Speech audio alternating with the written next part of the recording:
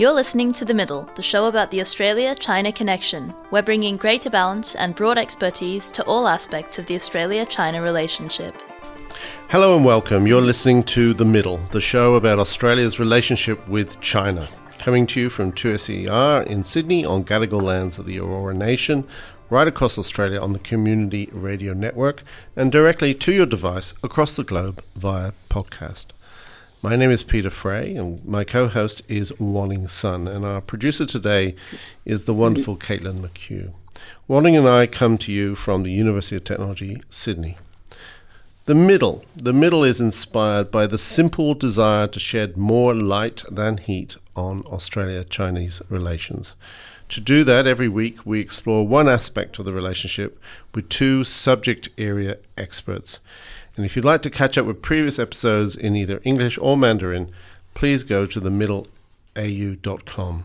You can even see what we look like if that takes your fancy. So, Wanning, perhaps you can tell us about this week's topic and guests. Well, the show is about China-Australian relationships, right? But Australia's China policy is not just about government actions or diplomatic maneuvers or trade wars, right? It's also about how this relationship changes and harms and benefits and affects the industry, the business, and the ordinary consumers. And it's also about how it affects how ordinary people in Australia drink and eat and carry on in our everyday lives. That's so important. Absolutely. So when you go home tonight, listeners, and sit down with a glass of wine, glass of red, have a think about some facts that I'm about to give you. For instance, talking about wine export, right? Last time the trade relationship with Australia went a little bit tricky, it was the wine. And this time it's the coal, right? But wine export to the US had actually declined, but export to China has grown dramatically. By April last year, Australia saw an annual increase in export to China by 51%. 51%, that's insane. That's $1 billion wow. We're looking at. That's incredible. Yeah, which is one of the reasons why we're talking about wine and tea. Yes, we'll talk about trade, but we'll also talk about the culture of wine and tea. So to help us understand more about wine and tea in Australia and China, we have invited two eminently qualified experts. Diane Hu is Deputy Director of the Australian Studies Centre of Beijing Foreign Studies University and Deputy General Secretary of the Chinese Association for Australian Studies. Ms. Hu teaches Australian economy and its economic relations with China, which apparently is the only course in China featuring the Australian economy. Is that right? Yeah. That's incredible, isn't it? Thanks. And Jinghong Zhang is currently an associate professor at Southern University of Science and Technology in Shenzhen, China, and a visiting fellow with the Chinese Studies Centre, University of Sydney, for July and August of 2018. So just had this great time in Sydney, I hope. Jinghong had her PhD on the topic of the pu'er tea, and since then extended to study the consumption of wine for a postdoctoral research at ANU. So she has got wine and tea covered. You are like the perfect dinner party guest, Jinghong. She absolutely is. Let's start with you, Jinghong. I know you're an anthropologist, right? So, and I also know that you wrote a PhD on pu'er tea. Now, what is pu'er tea, and how did you find out? What did you find out from your PhD thesis on this topic? Well, I chose pu'er tea as my PhD topic, basically because it's a tea produced in Yunnan, in my hometown. It's called pu'er. It's actually named after a place in southern Yunnan, and which used to be a distribution and taxation center. Okay. But pu'er is a very complex tea category. We cannot say it is green tea or it is black tea. It is something in between, and in some ways, it has kind of involved elements of different kinds of tea. That's why it is complex. So this complexity also made me curious of studying it. But then in early 2000s, it became extraordinarily fashionable, and people all said it can be aged. This is also quite new to the Chinese tea culture, because most teas for the Chinese, you just throw it away once it is over, say, 2 years old. But pu'er tea can be aged. This is very strange. But in the market, there were so many definitions about pu'er, and people find it very hard to verify. And in the meanwhile, there were so many counterfeits. And for example, 1-year-old pu'er tea is declared to be 10 years old. Right. And in this case, it can be sold much more expensive. So as an anthropologist, I feel it's very interesting and also important to discover what has happened to this tea. And I followed the supply chain of this tea from its production in Yunnan to its trade and consumption to other places of China. My research first discovered that the popularity of pu'er tea is very much shaped by the consumption desire in post-reform China. The desire of Chinese for wealth, for health, for taste, and for culture. And for example, people are using pu'er tea as a kind of investment tool and to cultivate a sophisticated tasting palate. And they are concerned with the healthy benefits of the tea. Wow. And also they regard it as a kind of special thing to represent the so-called traditional Chinese culture. What's interesting about what you just said there in terms of the Australia-China's relationship, of course, is that here you have a kind of growing health consciousness that is expressed through the tea. So if I was an Australian tea maker or exporter, I could interpret your research in that way. Is that right? Yeah, sure. This actually is something I think is a kind of similarities between my tea research and wine research, because wine consumers and tea are both very concerned with the healthy benefit of the drinks. Either for like wine consumers in China or tea consumers now in Australia. It's very similar. Yeah, and I personally have found that drinking pu'er tea after a very heavy meal, after a very greasy, heavy meal, can help you feel lighter and it kind of degrease your stomach. So how did you decide to move from tea to wine? And how did you develop a distinct interest in wine in Australia, Jinghong? Right. So when I was studying pu'er, I actually heard from a lot of people in the pu'er industry saying that they want to learn from the wine industry in terms of how to standardize the quality and regulation in the market, because for pu'er tea, as I mentioned, there were so many counterfeits. But people find it very hard to give a very clear and singular definition for this tea. But obviously, wine, in terms of regulation, has been developed and more mature in other cultures. So there comes in the question that standardization is so hard for China, but it could be possible in another culture, for example, maybe better in other drinking culture like France or Australia. And also, I found very hard to interpret some of the unique Chinese concepts, especially about tasting, into English. And maybe there doesn't exist the equivalent English terms. And then I was suggested by a number of people to look into literature about cheese, about chocolate, about wine. And I found wine is the most comparable. And there are so many interesting similarities and differences between tea and wine that I can compare. So a similar question for you, Diane, I think. You're approaching wine from the perspective of trade. So why is wine such a good case study to understand the Australia-Chinese trade relationship in general? Thanks, Peter.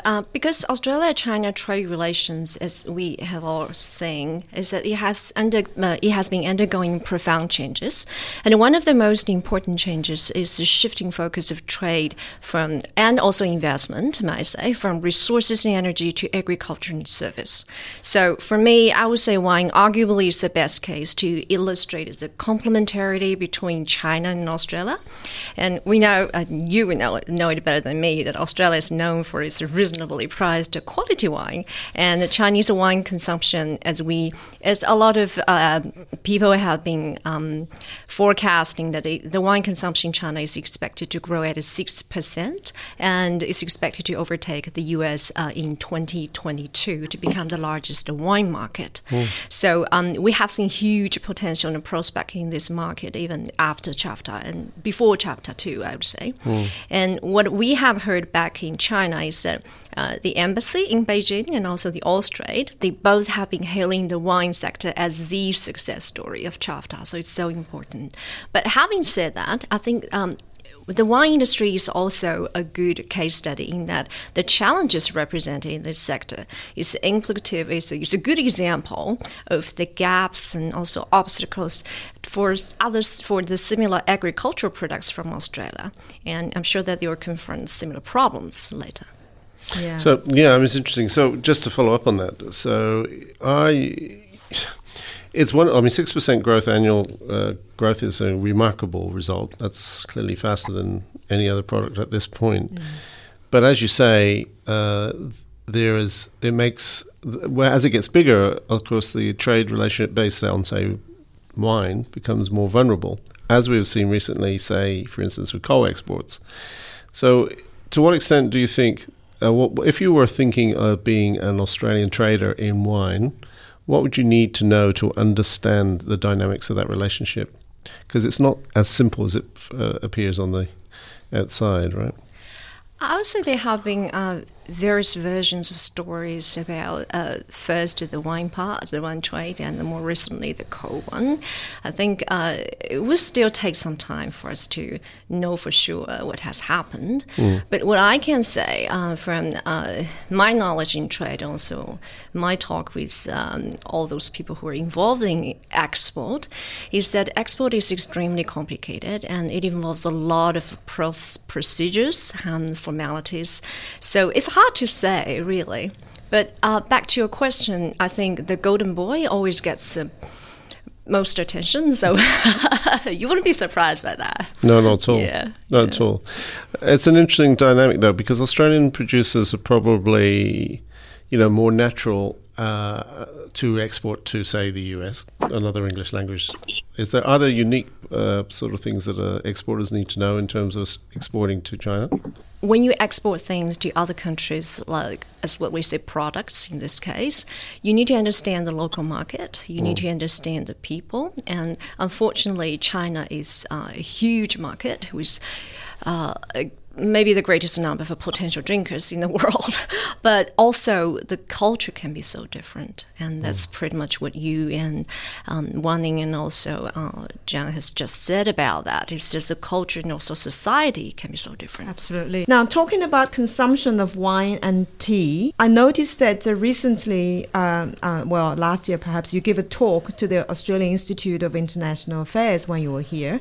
And you talked about the similarities and differences between Australia and China in terms of their consumption of wine and tea. So what are the differences and what are the similarities? Could you say a little bit about that? In general, tea and wine has lots of interesting similarities.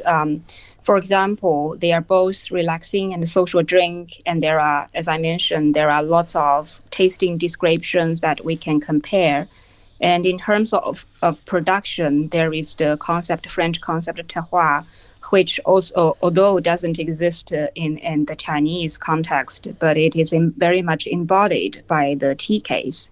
So both wine and tea care very much about the differentiation between single origin or blended materials. So these are very much similar.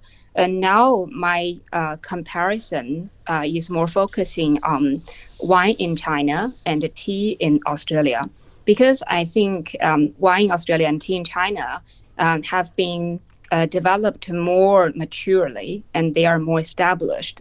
But the other side, wine in China and tea in Australia, I think they are still quite new. They are non-established and they are still kind of exotic or fashionable in either country. And for tea in Australia here, I'm referring not to milk and tea that has been had in Australia for a long time, the English style. Rather, I'm referring to the new tea culture, pure tea, loose leaf tea, a kind of influence from East Asian countries. So for the wine case in China and tea case in Australia, I think both of them are lacking a kind of what I call lack of consumption confidence. I refer to a kind of lack of understanding and intimacy about the culture where this drinking, this commodity originates.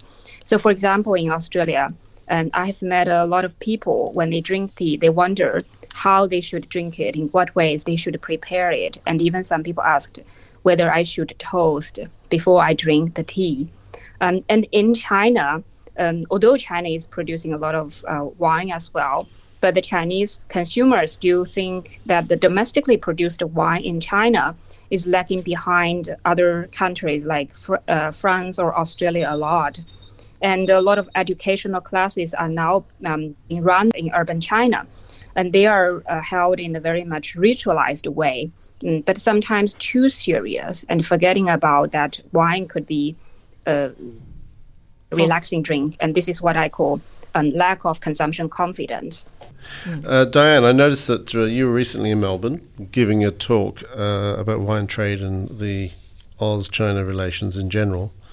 And one of your arguments is that Australia's success in selling wine to China, you mentioned it a little bit before, is not as a result directly, not necessarily only a result of CHAFTA, which is the China-Australia Free Trade Agreement, for those people not sure with their CHAFTAs, their acronyms, but due to the migration from China. Maybe you can unpack that a little bit for us. Sure. I was invited by Professor John Meckham, who's the director of La Trobe's China Studies Research Center and also head of the Chinese Studies Association of Australia, to give the talk last Wednesday.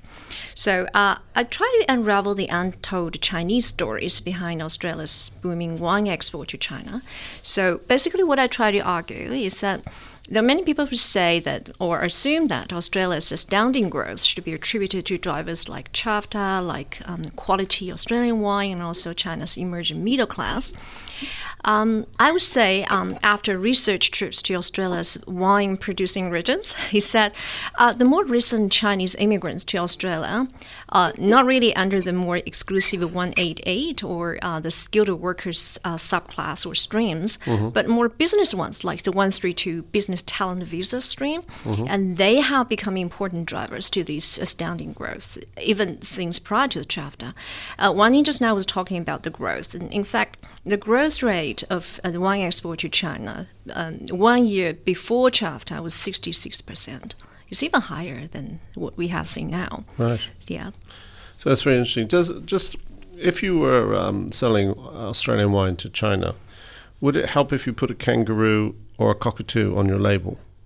I think Yellowtail has kangaroo on its label. Indeed, that's why I'm mentioning it. Yeah.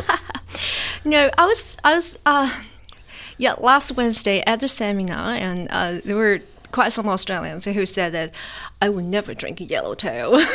So, oh my God. Well, yes, well, that goes to the cultural sort of anthropology of Australia, doesn't it? It is. Yeah. It is. So, so it doesn't help. I mean, if I wanted to start exporting wine to China, should I put a kangaroo on it or not? I think when you put a kangaroo on a wine bottle, you're trying to say it's Australian. Of course. Then you have to find out the perception of the Chinese or the image that they would associate with Australia. Not necessarily a good one, really. Can be good. Can be good. So I should put a picture of Steve Irwin on it. Yeah. Jinghong, I think you should say a little bit more about the cultural insights that you have about tea and wine and from the consumer's point of view. Right. While by mentioning like lack of consumption confidence, I'm mainly referring to that the people in Australia, when they drink tea, they are not completely understanding what tea is, or when the Chinese are drinking wine in China, when they are drinking imported wine, they are not totally understanding what the kind wine culture is. Of course, there are. This is much better now because there are so many interest groups. They are developing more and more sophisticated knowledge. But according to this general public, I think this knowledge and this cultural understanding is still not enough. And for instance, there are so many educational classes run by people, including those Australian wine representatives in China. I think that's very good. They are teaching the Chinese how to develop good tasting skills and how to select good quality wine. These are all good. But I think there are something that they have to deliver together, which is about the culture. And so far as I mentioned, there is a high cultural expectation behind the Chinese aspiration for drinking wine. But what is Australia culture is still not so clear according to the general public in China. So I think for Australian winemakers in China, if they could more interesting cultural stories, including Australian lifestyle or Australian characteristics, of course, nature, kangaroos, those are all interesting stories. But they need more detail that can be put together into the bottle for the Chinese to appreciate, along with the good taste of the Australian wine. Just on that, I was interested in taste. I spend a little bit of time hanging around with French people these days, and they often say that they don't like Australian, say, for instance, Shiraz, because it's too big, too much tannin, too much alcohol. How do the Chinese, I know this is a very broad generalization, but is the taste of an Australian wine an important sort of cultural factor? Well, the good news is actually, according to my experience, I think a lot of Chinese quite like the Shiraz, the full-bodied and the robust taste of Australian wine. And especially those people who used to drink strong alcohol, Chinese alcohol, but now for certain kind of reasons, for instance, health concern, they have to give up of drinking those kind of strong alcohol, and they are moving into wine. And so their past habit tell them they want something with more stronger alcohol, and in this way, Australia Shiraz is perfect for them. This man said to me, a Chinese man who used to drink alcohol, he said, "This is much better for me because I like wine with strong alcoholic elements." So, but of course, there are other cases. For instance, for women, Chinese women, who are perhaps beginners for tasting wine, they may prefer the opposite way. Mm-hmm. They prefer something sweeter. Turning around to Australia in a tea context, what kind of cultural stories do you think the Australian tea drinkers should actually learn about, and what kind of etiquette and protocols, if you like? Well, yes. Yes or no, but actually the fact that I discovered in Australia is that not so many people are very much interested in the brewing process. I was told by my informants that the majority of Australians are more interested in the final taste of the tea rather than the way of preparing them. And for instance, for the Chinese, there are the so-called 紫砂壶, little pot that can help you to keep the aroma and the taste of the tea. But for many Australians, they are still preferring larger size of pot, and which is more convenient, of course. But somehow you may lose the aroma or the essence of the tea if you don't use a small pot. So although a lot of Australians are asking in what ways they should prepare the tea, but I think what they care most is the result rather than the process. But actually for tea culture, the brewing process is highly important. And in the process helps you to enjoy and to learn to get a kind of pre-taste. So in this regard, I think, yes, they should worry. But of course, this has to be adapted into the local culture of Australia. And if you have like an Australian style party rather than Chinese style party, of course, you have to change to the Australian style. But I think behind this worrying for brewing tea, what I discovered is another interesting thing is that the Australians are also worrying about a kind of Australian cultural identity. And this is from the words of some of my informants. They told me that for learning about Chinese tea is that because it's not because they can gain a kind of Chinese cultural identity or becoming kind of that Chinese culture, but somehow this helps them to balance their struggle for a kind of Australian cultural identity. And so far, there is not one clear thing that can be called Australian tea culture, although Australia has been drinking English tea for ages. We are getting close to the end of the show, but I have many questions for Diane. One of them is, I guess, a very broad question, which is, what advice would you give to the wine industry and the peak bodies of that industry in terms of trade with China, in terms of in wine? I would say that Australia's wine has seen tremendous growth in recent years, but it's just a start. And really, Peter, you just now brought out the topic of French wine. I think it's really a great point, because after all, French wine still dominated the imported wine in China, and with about 34%, with Australia accounting for about 18 or 19%, something like that.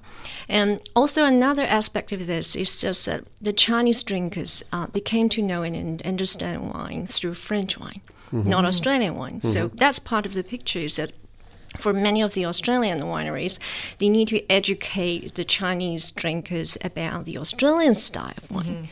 And also, there's something else I want to talk about. It's just that please don't forget that French wine now in the Chinese market is way ahead of Australian wine with a 14% tariff. Yes. And then Australian wine is seeing competitors from America, from Spain, from Italy, from South Africa, and Chile. Yeah. So really, though they would, of course, focus on slightly different price range.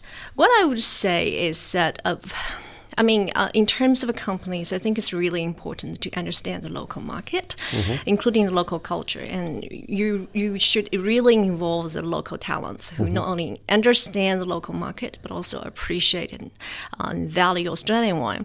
And actually, during my trips to some of Australia's wine-producing regions, and including South Australia, of course, and this is exactly part of my research I was talking about just now, is that many of these Chinese immigrants, because of their already strong or very rich experience in the Chinese market, and also strong business connections to the Chinese market, that they would use their know-how to help it. Like, this is one company who would talk to local Australian wineries to try to, it's more like a tailor-make the taste to cater to the Chinese palate. So this is really something very inspiring. And also, there's this one Chinese winery who's has been focusing on just the premium wine, and I think this is bold. But I think this is really important for the future Chinese drinkers who would come to understand and also appreciate the Australian wine. And before we leave you, I'm interested in your own wine taste. Shiraz or what? As my husband would say, yes, women always prefer Shiraz. But I would say that the Shiraz in Australia can be so diverse. That's true. When you're looking at Shiraz, there are so many types. So for me, mostly I would drink Shiraz, and if I'm with my husband, I would drink Cab. And then if I'm just by myself without the meal, I would drink something like Blanc Sauvignon. Sauvignon Blanc? Sauvignon Blanc, okay, yes. all right, yes. you go to So the I think we probably should ask Jing Hong what she drinks too. Yeah. Oh, well, I'm about to, or you're about to, but So I should say it'd be great to be a researcher in wine. I must make that one of my new jobs. Over to you, Wally. So Jing Hong, what's your favorite wine? I do like Australian Shiraz, but I also like Pinot Noir. And Pinot Noir in Australia is also diverse. So depending upon at what occasions that I'm drinking, and with very good friends, I'd say, yes, we do drink a lot of Pinot Noir, which is more expensive probably because, and sometimes with female friends, we drink more white wine together, like Chardonnay. So as a cultural anthropologist, what would you say to the Australian wine exporters and the business people? What do they need to know? Right. As an anthropologist, I would say I know a lot of Australian wine people are expecting a lot of Chinese tourist customers to come to Australia to experience the wine culture and to maybe bring some bottles back to China. But I think it is also important for the Australian winemakers maybe to visit China and to make more friends with the Chinese. And in another presentation, I have proposed an idea which can be called understanding wine by understanding tea. So in a way that if for winemakers in Australia, if you understand tea culture, which is a kind of essence for China, you may be able to catch the demand of the Chinese wine consumers, probably.